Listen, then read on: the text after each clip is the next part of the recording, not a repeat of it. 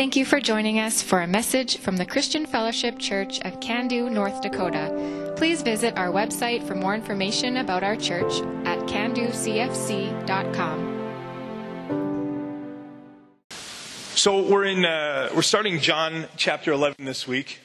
Last week when we ended John chapter 10, it feels like the stories are kind of disjointed if you don't understand that there's certain periods of time that John skips in order to get to a story that he feels is important for us to hear about. So when John 10 ended, Jesus had been in Jerusalem for a festival, the festival of dedication or Hanukkah. And because his life was being threatened, the people didn't like what he was talking about, saying that I am he or I am one with the Father. People wanted to kill him. Because of that, he left and he went to an area outside of Jerusalem, just outside of Judea, near the Jordan River. Now, all of that kind of happened around mid-December because that's typically when the Hanukkah festival happens. Now, evidently some time has passed because now there's another festival drawing near. These Jewish people and their festivals, it's a big deal, right? But this is how they commemorate the Lord. This is how they remember their provision that comes from Him and all these kinds of things. So the Passover festival, that usually took place kind of towards the end of March or early April. So we know, okay, December to kind of March, April, we're somewhere in that region where we get into what happens next here in John chapter 11. So John, our gospel writer, he sets the stage for us here for his next entry about Jesus. A man named Lazarus was sick. He lived in Bethany with his sisters Mary and Martha. This is the Mary who later poured the expensive perfume on the Lord's feet and wiped them with her hair. Her brother Lazarus was sick, so the two sisters sent a message to Jesus telling him, "Lord, your dear friend is very sick." But when Jesus heard about it, he said, "Lazarus' sickness will not end in death. No, it happened for the glory of God, so that the Son of God will receive glory from this." So although Jesus loved Martha, Mary, and Lazarus, he stayed where he was for the next 2 days.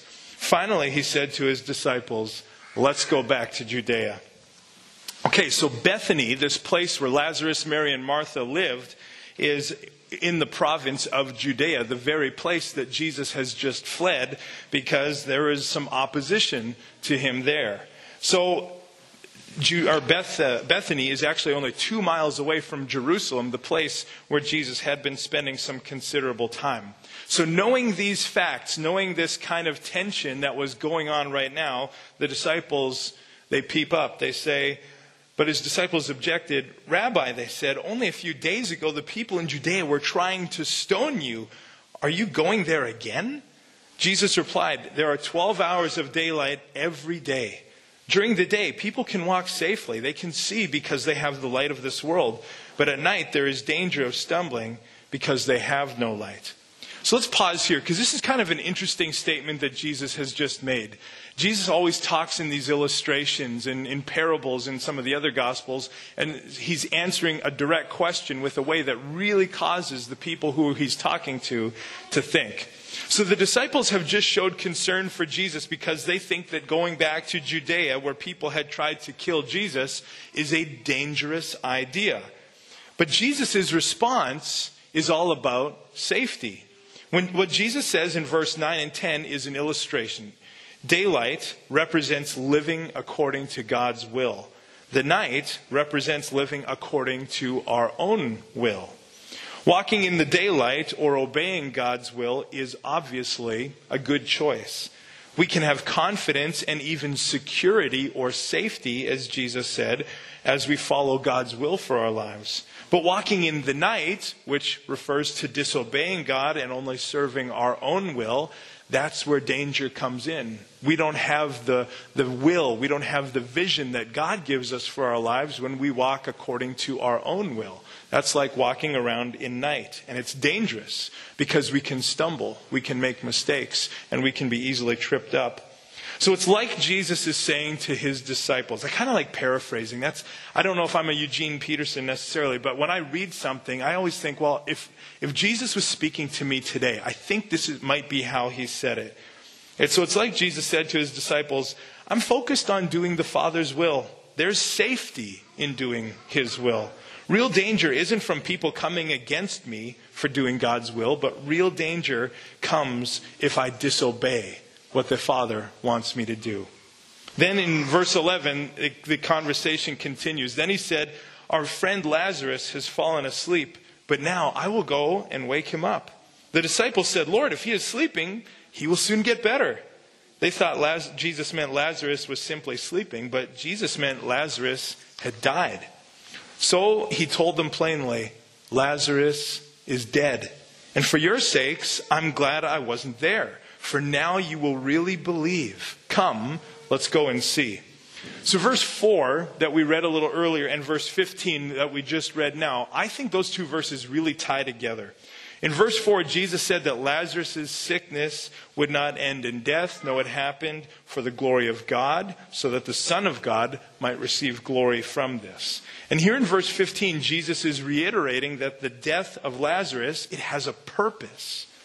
Just like there was a purpose for that man who was blind from birth that we read about in John 9, so there is also a purpose, a divine purpose to Lazarus dying here and Jesus not being there to make him healthy again. So Jesus is going to do something miraculous for Lazarus that will help people to understand exactly who Jesus is and bring them to faith. That's the divine purpose that exists in Lazarus losing his life. So it's not all for naught. There is a good thing that's going to happen. In verse 16, it says this. Thomas, nicknamed the twin, said to his fellow disciples, let's go too and die with Jesus.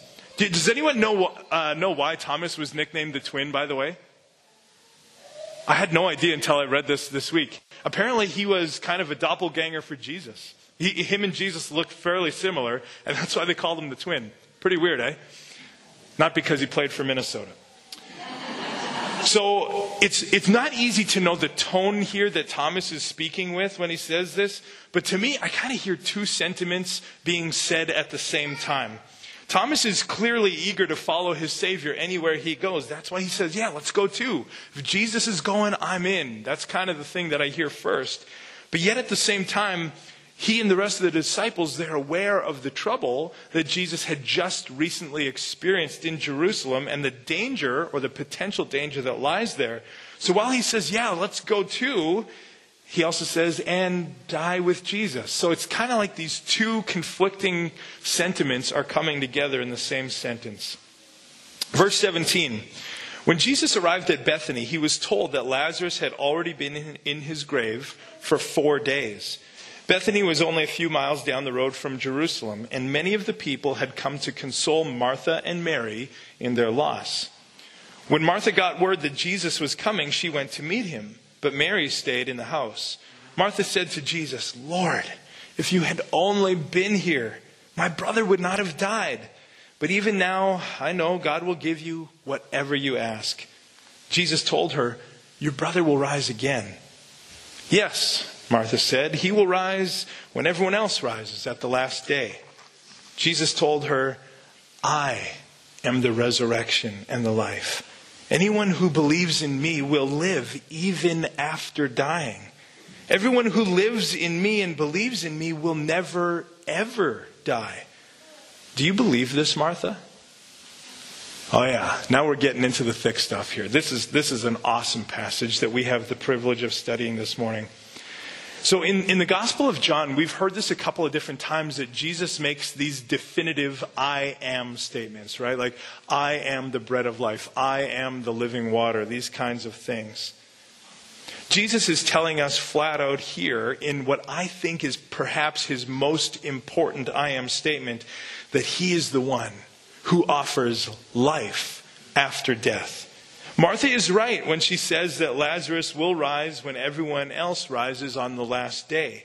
But in Jesus' statement, it's like he's telling Martha and all of us, yes, Martha, but who will raise Lazarus? In fact, who will raise everyone? It's me. I am your hope of resurrection and eternal life. In fact, believing in me today means eternal life right now. And in this statement, masked in all of this, Jesus is also making this offer that there's something deeper beyond the future resurrection that people can experience. He's hinting that he has power over the death that Lazarus has just experienced. So what Jesus is teaching us is that death is defeated in him. Eternal life is his to give. It's his gift that he possesses and wants to give to those who believe. Physical death is overruled and overpowered by the eternal life that Jesus promises to all who believe in him. Eternal life doesn't begin only after we die, but we begin to experience eternal life, the start of it right here, right now, in the moment that we choose to believe in Jesus Christ as our Lord and Savior. So what I love about this interaction is that Jesus doesn't just throw out all this information. He doesn't make these incredible offers and then just walk away. But what he does is he looks at Martha and he invites her to believe. He says, Martha, do you believe this? And then Martha offers this just gorgeous confession of faith. In verse 27, she says, yes, Lord. She told him, I have always believed you are the Messiah, the Son of God, the one who has come into the world from God. So this kind of faith is exactly what Jesus is looking for from us. So even though Jesus' power is often beyond our comprehension, and we are surprised at what Jesus can do sometimes, it's still right for us to eagerly acknowledge that Jesus is the Messiah, the chosen one from God who has come to set people free from their sins and free from the penalty of death, or free from the penalty of sins, which is death. Jesus can do all of this for us. And I know that, so many of us, yeah, Jeff, we've heard this before. We've been walking in faith for decades. That's great. But man, I think we underestimate it. It's so easy for this just to become commonplace and for us to shrug our shoulders and say, yeah, faith is faith, whatever, it is what it is. No, the power that Jesus is, not possesses, but is miraculous. And it's okay for us to step back yet again and be in awe of our Savior. Verse 28. Then she, that's Martha, returned to Mary. She called Mary aside from the mourners and told her, the teacher is here and he wants to see you. So Mary immediately went to him. Jesus had stayed outside the village at the place where Mary met him. When the people who were at the house consoling Mary saw her leave so hastily, they assumed that she was going to Lazarus' grave to weep, so they followed her there.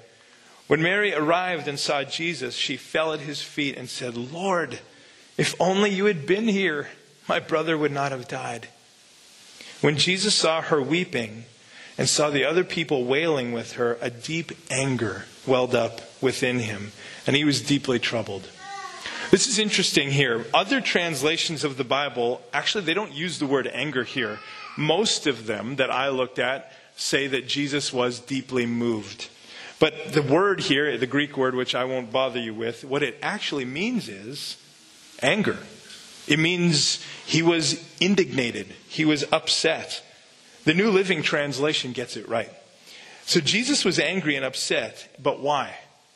Here's what I think was going on, okay? Jesus sees this scene playing out where his friends, it says that earlier in this passage, his friends, Lazarus, Mary and Martha are beside themselves in grief. And he sees these other Jewish friends that have come from Jerusalem to console Mary and Martha, and they're all wailing and mourning and suffering because of the loss of their good friend Lazarus.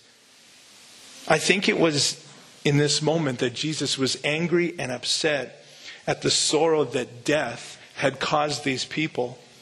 If you know what death is, you have to remember it was never the original part of God's plan, right?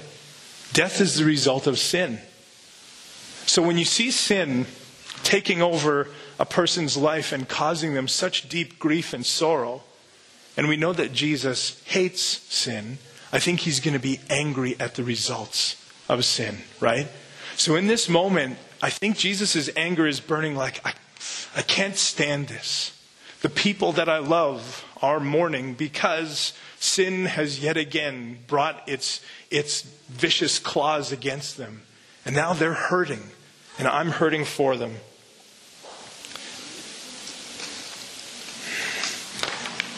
So with this anger and this pain that Jesus is experiencing because of the grief of his beloved friends, Jesus speaks up. See, anger can be actually a good thing. A lot of us say, oh, Jesus would never be angry. He was always this gentle shepherd, and he never did anything that was like causing people to look at him and say, whoa, Jesus, where did that come from? Remember, this is the guy who flipped over tables in the temple, who braided a whip to chase people out who were exchanging people's tithe money for currency that was, common to the Jews. And here he is angry yet again at sin. That's the only thing that Jesus gets angry at. It's always righteous anger. So he says, where have you put him? He asks in verse 34. They told him, Lord, come and see. And then his anger kind of bubbles over to the surface a little bit. And he shows that he is fully God at his anger at sin, yet he's fully human. And he weeps with the people that he loves. So if I ever get teary up here, it's okay. Jesus does it too. So Jesus isn't an emotionless deity who's attached or detached from the human experience that we go through. That's the thing that I love about him so much. He's relatable because he cried just like we have cried. He felt agony and sorrow just like we have too. He got angry at an injustice just like you and I sometimes may get angry at the same things. And in this moment, we just see this beautiful human side of Jesus, our Savior. He didn't stay at arm's length, but he actually walked among us and experienced life like you and I do. Verse 36. The people who were standing nearby said, see how much he loved him? But some said, this man healed a blind man. Couldn't he have kept Lazarus from dying? Jesus was still angry as he arrived at the tomb, a cave with a stone rolled across its entrance. Roll the stone aside, Jesus said to them. But Martha, the dead man's sister, protested, Lord, he has been dead for 4 days. The smell will be terrible. Jesus responded, didn't I tell you that you would see God's glory if you believe? So they rolled the stone aside. Then Jesus looked up to heaven and said, Father, thank you for hearing me. You always hear me. But I said it out loud for the sake of all these people standing here so that they will believe you sent me. Then Jesus shouted, Lazarus, come out. And the dead man came out, his hands and feet bound in grave clothes, his face wrapped in a headcloth. Jesus told them, unwrap him and let him go. What a story, right? What an incredible story. Hollywood could never dream up anything like this. They are cheap reruns of the real thing, right? God just writes history in such a gorgeous way where we get to participate in the most miraculous things that ever happened by remembering them and saying, hey, that's my Jesus, right? I'm with him. I love this kind of stuff. So in this story, Jesus raises Lazarus from the dead. He's been dead for 4 days. He brings him back to life. I love actually how simple and straightforward this story really is. I've heard this story preached on many, many times in my life. And for some reason, I keep remembering people preaching about it and it just becoming so complicated. But I think this story is simple. The story is this. Lazarus is going to die. Jesus lets it happen so that he can come and show us that he has power over death. But in coming to Lazarus' house, Jesus teaches us that he has power over 2 kinds of death, physical and spiritual. That's, I think, what this story is really all about. That's it. So for just a moment, I want to take a slightly closer look at what Jesus said to Martha in verses 25 and 26. For me, those verses contain Jesus' defining statement of who he is and also what he is here to accomplish here on earth. So verse 25, it starts with this. Jesus said to Martha, I am the resurrection and the life. In this statement, Jesus is saying that he is life-saving resurrection power. Again, he doesn't just possess this power, but he is this power. Just like we say Jesus doesn't contain love, he is love. Jesus is the most consummate form of these characteristics that we could ever dream of. In Jesus, you and I are raised to life. Not just so that we will die again, but so that we will live forever with him. This is both a spiritual and a physical resurrection that we're talking about this morning. In 2 Corinthians 5:17, it speaks about the spiritual life change that happens to us in saying, therefore, if anyone is in Christ or puts their faith in Christ, this person is a new creation. The old things passed away. Behold, new things have come. Okay, so when you believe in Christ, new things come. So when we believe in Christ, when that happened, did our bodies instantly become youthful and regenerated and all of our aches and pains were gone? No. So then it must be speaking about a different change, an internal change. Because in our soul, in that moment of salvation, when we chose to believe, Jesus transforms us into a new person. Everything in our past is over. It's done. It doesn't get drug up again or dredged out when we stand before Jesus one day. In that moment, that forgiveness is complete. What's done is done. I will never bring this up again because I've forgiven you and my forgiveness is good and perfect and complete. I love how Jesus, in the moment of salvation, he doesn't see us for the person who is just still screwed up. He says, no, I've dealt with it. Move on. Set your eyes towards what I have in store for you. Forget about the past. Life is going to be amazing from this point on. Why dwell on what has already taken place? In 1 Thessalonians 4:16, this is a verse that talks about the physical resurrection. So we've seen the spiritual in that moment of salvation. Here's the physical. For the Lord himself will come down from heaven with a commanding shout, with the voice of the archangel and with the trumpet call of God. First, the believers who have died, you ready for this? Will rise from their graves. Okay. So we saw the spiritual side of things, and now here's the physical. One day, Jesus is going to bring us back to life physically so that we can be with him. So through Jesus, our sins are forgiven and our soul is redeemed. He saves us from perishing in hell, and he grants us eternal life in heaven. And one day, we will rise back from the dead, just like, spoiler alert, Jesus does in John 20. We're going to get there in a few weeks. Jesus declares, oh man, I've read this verse before, but you ever get this? Sorry. Jesus wept, remember. Do you remember like these moments where you've read verses before, but you have never really connected the dots to another verse that you're studying, and all of a sudden at the same time it's like lightning bolts are just connecting things for you? This happened for me here. When I read Revelation 1:18, Jesus says in this verse, I am the living one. I died, but look, I am alive forever and ever. I hold the keys to death and the grave. Isn't that just a beautiful statement of Jesus' power? Right? Like we've been talking about this, that he doesn't just possess power, but he is power. I hold the keys to death and the grave. I unlock your liberty and freedom when you put your faith and trust in me. I love that. So when Jesus says, I am the resurrection and the life, man, this statement, it packs a punch. We've read about a powerful and life-changing truth for us today, just to say the least. Jesus then says, anyone who believes in me will live even after dying. So this resurrection to eternal life is ours if we believe in Jesus. The promise comes through our belief in Jesus, or the promise that comes through our belief in Jesus is that we will, even after we die physically, that this is not the end. We will live eternally in the presence of our glorious and awesome Savior Jesus, because he has given us eternal life spiritually. And when he comes back, he will raise us up to that physical life that he promises as well. So not even death, the worst thing that we, for some reason, fear so gravely here on this earth, not even death can separate us from the promise of eternal life that Jesus gives.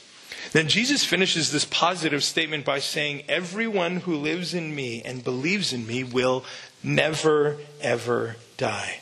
So eternal life is ours immediately, as soon as we believe in Jesus. Whoever has placed their hope in Jesus has a new spiritual life in him immediately, which cannot be stopped even by death.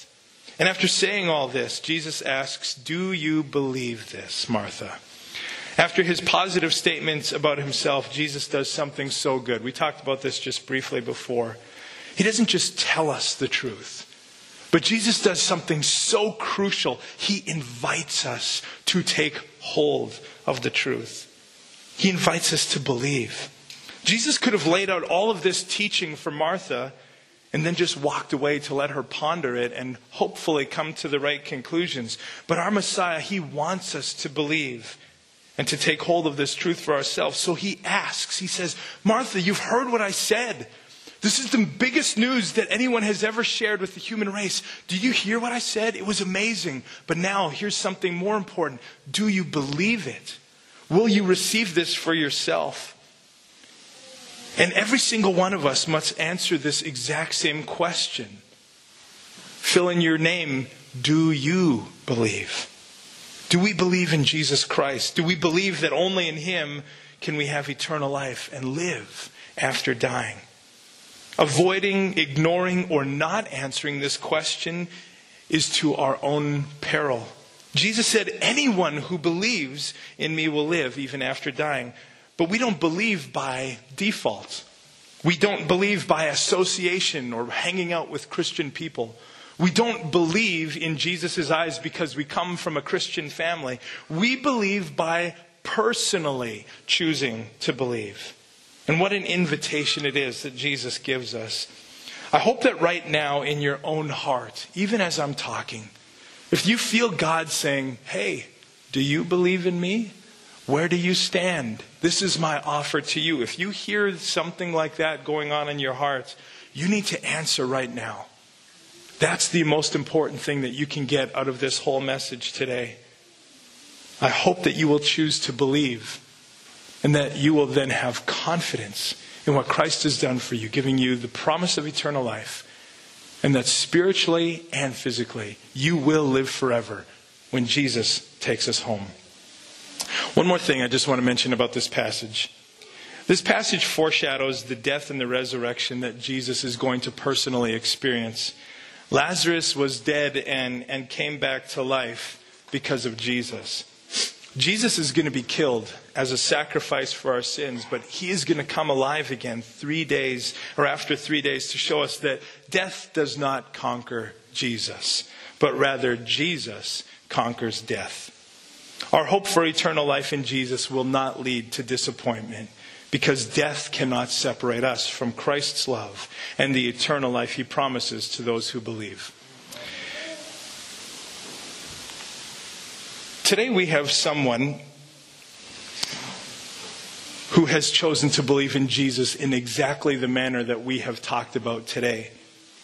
And they would like to be baptized, because that's what happens. When you believe in Jesus Christ, the Bible says that as a confirmation or an affirmation or a declaration of the faith within your heart, Jesus says, "I want you to do what I did and be baptized upon confession of your faith." So Levi, would you come and share the story of belief in your own life for us? Get you set up here. Thanks. Thank you. Good morning, evening, I don't know what it is. I have a fear of public speaking, so pardon me while I try and keep my breakfast in. So, let's see. Think of a moment in your life that changed your perspective on everything. What caused you to change? Was it a conscious choice, or did it just happen, like a reaction? Was it some force that caused you to suddenly think completely differently, or was it your own choice? Can you truly even say that you have free will? Can you prove that there is such a thing, or is it simply predeterminable through chemical reactions in your brain? That's kind of what I used to believe. I believed that we were nothing more than chemical reactions in a meat suit designed to live out our lives and eventually die with no true purpose. I knew about God, and I knew about Jesus and his teachings. I believed that it was no more than good morals and a way for the church to tell you what to do. I didn't have the best role model when it came to religion growing up. My mother was almost fanatical when it came to religion. And this fanaticism did a lot of damage to my family. The best example would be my oldest brother, Chris. He grew up being treated more equal than the rest of us, and this kind of got to his head. It messed him up. My mother treated him as firstborn and higher than the rest.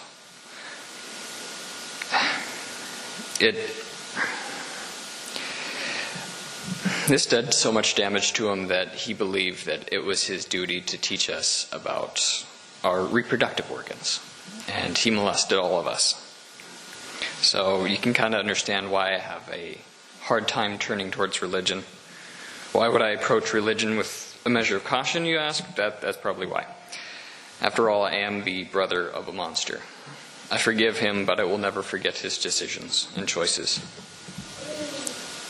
This person who I once called family and many other examples of fanaticism are why I chose not to believe in religion.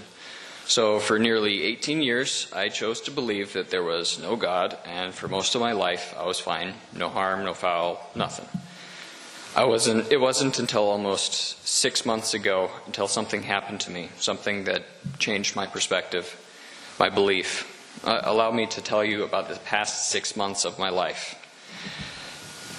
These past 6 months have been somewhat turbulent for my family and I. In January, my grandfather was diagnosed with brain cancer, and my grandmother died. In February, I was arrested and put in jail. In March, I was informed that the mother of my daughter placed a restraining order against me and started the process for a civil case against me. Fortunately, I was able to get out of jail on bond and hug my family once again. In April, I found my old job unwilling to hire me. Fortunately, my old job at the chocolate shop knew me well enough to take me back in. In May, I found out that my license was suspended. Unfortunately, I found out while I was in the driver's seat of my dad's car. Fortunately, the officer that pulled me over didn't arrest me right then and there. He was kind enough to write me a ticket and tell me to go to court and fight it. I appreciate that. In June, my grandfather was diagnosed with another tumor, and he was told that they could not operate on it. So he should try to enjoy the time that he had left. Now, just a few weeks ago, he died in his sleep. Now it is July, and I am determined to make a difference. Many things are out of my control. Many things I cannot change, but there are things that I can change. I can change myself, whether that be my attitude or things I choose to believe. Maybe perhaps I can even change somebody else's. There is something very important that I have learned these past 6 months. I learned that through everything, any measure of pain and suffering, happiness or joy, you must believe. It can carry you through the hardest moments in your life. It can help you achieve your wildest dreams. The power of belief can make you do anything or turn you into anything. But it is what you believe that makes a difference.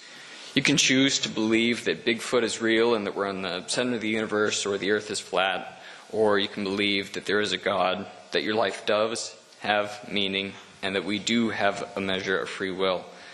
Which of these things will change you more? Which of these beliefs is better? I don't know.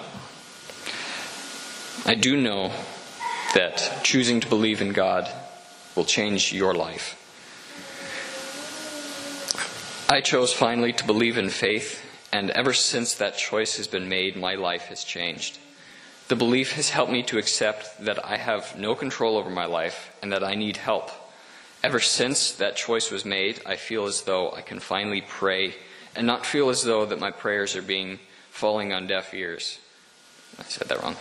I can trust in God and His actions. The biggest change that has occurred in me since that decision is my attitude. I could not make this decision alone. I needed a lot of help. I needed a lot of influence. This is where I have been shown God in my life. I have seen God in the actions of others and in the way that the situations play out.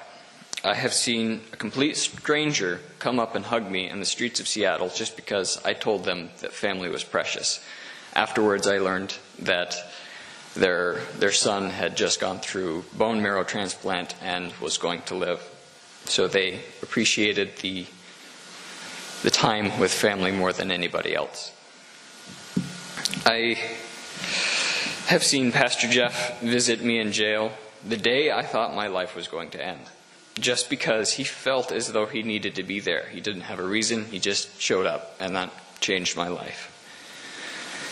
I've seen what it means to have a fanatic belief. I have seen what it means to have no belief, and I have seen what it means to have faith. I choose faith. I believe, and this is why I'm getting baptized today.